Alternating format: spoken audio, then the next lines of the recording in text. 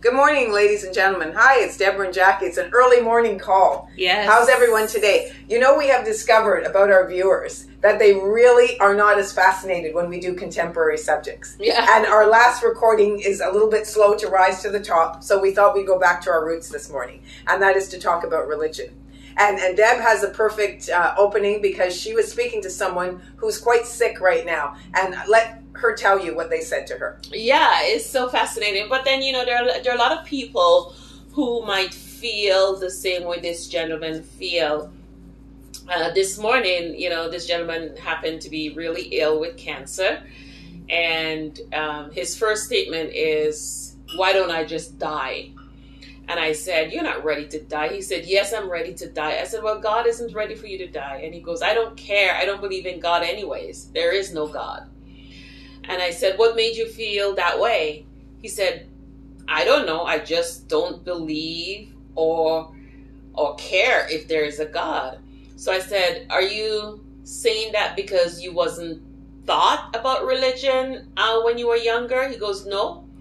He goes, "Yes and no." "No, I wasn't taught about religion when I was younger. I didn't grow up with my parents telling me about God. I didn't hang around friends that talk about God. And neither do I worship God. So there is no God." So I said, "Well, there is a God, and he's real, and he loves you very much. You know, John 3:16, for God so loved the world that he gave his only begotten son, that whosoever believes in him shall not perish but have everlasting life." He goes, yeah, whatever. Just hurry up with my care. So I was like, okay. So I continued to pursue the conversation because there was just little gesture that I felt like he wanted to talk more about it, but he was just too prideful to admit that he really wanted to know more about God. Yeah. So I continued the conversation with him. I said, take for instance, a lot of people say that evolution is the creation. And really and truly, is that what creation is? I asked him, I said, "Do you believe in evolution?" He's like, "I don't know." I said, "Well, I don't believe in evolution." He goes, "Then why don't you believe in evolution?" I said, "Because evolution means the constant change of things. And since I know myself, I was born a human and I'm still a human. I haven't changed into anything else. So that really shuts it down for me, as it's not even something to consider as part of a humanistic form. It is not." And I said, "I'm not saying evolution is not real, but it just does not apply to human form in terms of creation." And that's a big issue. It goes back hundreds of years that people are still reeling that question around in their head, and one side versus the other, you know, and it's a very divided issue. But I think, you know, talking about someone when they are sick is a really important thing, because in a lot of cases, people think that that's when religion has let them down, so to speak. You know, when they feel that there's nothing more that can be done, if they didn't have a foundation that directed them to have, you know, some kind of comfort or peace, then they're going to even get angrier, because they're just going to say, "This has happened to me, and why me? Why was I chosen to suffer? Why am I going through a living hell?" You know, and when people harp on that, it actually makes them almost angry at God, you know, and they sort of, God becomes this image of destruction and something that's not positive in any way. Or even a falsify God. Very true. You know, in a way that they say, well, if there is a God, like he said to me, "If there's a God, why am I suffering?" I said, "Well, in the first case, you don't believe. So your suffering is not even an issue as to in the same sentence as God. Because if you don't believe, then why would you think that God is suffering you?" So the fact that you don't believe, first of all, belief is the gateway to understanding who God is. And sometimes your sickness, and people don't realize that, can come from anger or unforgiveness, feelings that you have inside yourself Has made you that sick. make you sick. And I'm a firm believer in that, because it pollutes your system. It manifests. Yeah, it creates toxicity. And when it comes out in the form of disease, people still don't make the connection that you should not have held on to this grudge like you did for years. You shouldn't have been angry at this person for years, because what it's doing is eating away at your physical health, and it's destroying your emotional stability. And you know what? That's a great point, because what if, and maybe so, I'm saying what if on a hunch, what if every illness is tied to an emotion? Very well could be. I mean, we're not medical practitioners by any means, but I do think that there is a foundational link there. Yeah. Because when you get sick, you sometimes, go and look for this medication and that medication, everything you can to heal yourself. But what we want to say is the Bible is the book of the greatest healing imaginable. When you read that book, you can heal yourself from everything that ails you, from anger, from unforgiveness, so many issues. You can find peace in yourself, and who knows, maybe you can heal your physical body by abandoning some of those toxic emotions. And the other great thing is that God does not expect us believers. We're not savers. We can't save people. Yeah. God is the only one who can do that. And so when we meet other people such as unbelievers who don't believe, in the case of this gentleman this morning, all God wants us to do is to just plant that seed, and He will water it for it to grow. He will break down the stones that is holding barriers. He will break the unbreakable.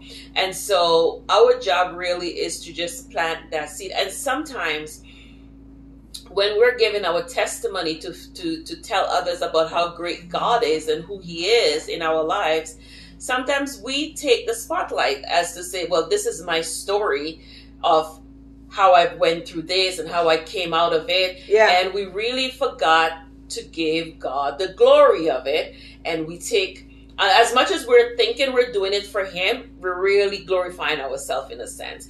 And so people tend to see right through that. And we miss the whole complete message of what it is to glorify God throughout your circumstances. I totally agree with that. I think that even in the down times, you have to find something to be grateful for and to praise God for, even if it's the simplest thing. Because in effect, that is what builds up your ability and your desire to want that intimacy and that close relationship, because you can just say, wow, okay, I heard a great quote the other day, which I loved. It came from Winston Churchill, but it actually said, when you're going through hell, keep going. And I love that, because I think it's wonderful. If you're going through a difficult time, keep moving forward.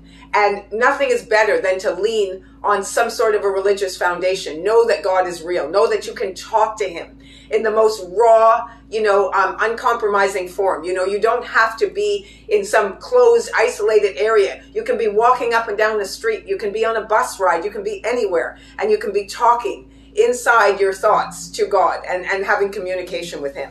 And it does something. I think the change is so slow, but so significant that other people will notice it in you before you even notice it in yourself. Yeah. But it starts to make a slow and steady progress. But that change only comes based on how your relationship stands with God, because it's a communication and it's an intimacy. But you can tell Him, Deb, that I don't have any relationship with you. I don't even believe in you. I don't even know why I'm praying to you. You know what I mean? And let the Holy Spirit intercede on your behalf. Let something take shape, something that isn't even there. You can come and say, look, I'm a doubter. I've spent my life doing things the wrong way. I've made poor choices, poor judgment. But what have I got to lose? Let me just talk to you. That's what I said to him this morning, because as I was finishing up, I said, do you want me to pray for you? And he says, no. And I said, well, maybe I wouldn't pray with you right now, but I will pray for you. And he goes, it doesn't matter. I said, well, you're right. It doesn't matter, because whether you believe or not, I am still going to pray. And whether my prayer take effect on your life and God sees favor to grant you whatever you're struggling with or you're going through, again, it wouldn't matter, because you don't believe. But as I'm leaving here, I have a feeling something will manifest, but you just don't want to say what it is right now that you want to talk about where God is concerned. And I said, there will be another opportunity. I will be back at work sometime soon. yeah, very good. Because even some people don't even come to God until they're on their deathbed. Yeah. And that's so sad. That's a time that someone will come in and minister to them and bless them, hoping that their soul winds up in the right place. Yeah. So it's really never too early to begin or too late, to find that connection. And like last night was like a pivotal time for me, because I don't know why I was asking pretty much a lot of people if they believe in God. Like when I told you a story about this one lady, Grace. I say, oh, that's a beautiful name. And she said, yeah, God knew I needed grace. Why my mom named me Grace. She goes, but even then, I was a huge disgrace before I really become Grace. That's good. Yeah. And I really love that. Just that statement she made, so bold and so honest. You know, she said, before I found God, I was a disgrace. My name was not even being used in the way it should. And then when I found God, that's when Grace, the name, I embrace it, and I embrace who God really is, and how much He's such a graceful God, and that shaped my life to become the Grace that I am. And that was just, isn't that lovely? So touching. Yeah, very touching. Very touching. Yeah. Okay, well, you know, we just thought we'd give you an early morning update, you know, on reach out for that spiritual connection. Yeah, and you know what? Like, whether you're a believer or you're not a believer, you have to be honest with yourself and ask yourself this question. Is there a God? And it's okay to ask yourself that question if you don't understand the whole spiritual element.